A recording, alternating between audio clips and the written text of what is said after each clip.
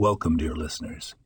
Today we delve into the wisdom of the Rambam, specifically his thoughts on the power of habit from Mishnah Torah, Laws of Teshuvah, Chapter 7. The Rambam enlightens us that it's not enough to simply perform good deeds, but to make them a habit, a part of our everyday life. Just as we brush our teeth daily without a second thought, we, too, should strive to make our good deeds habitual.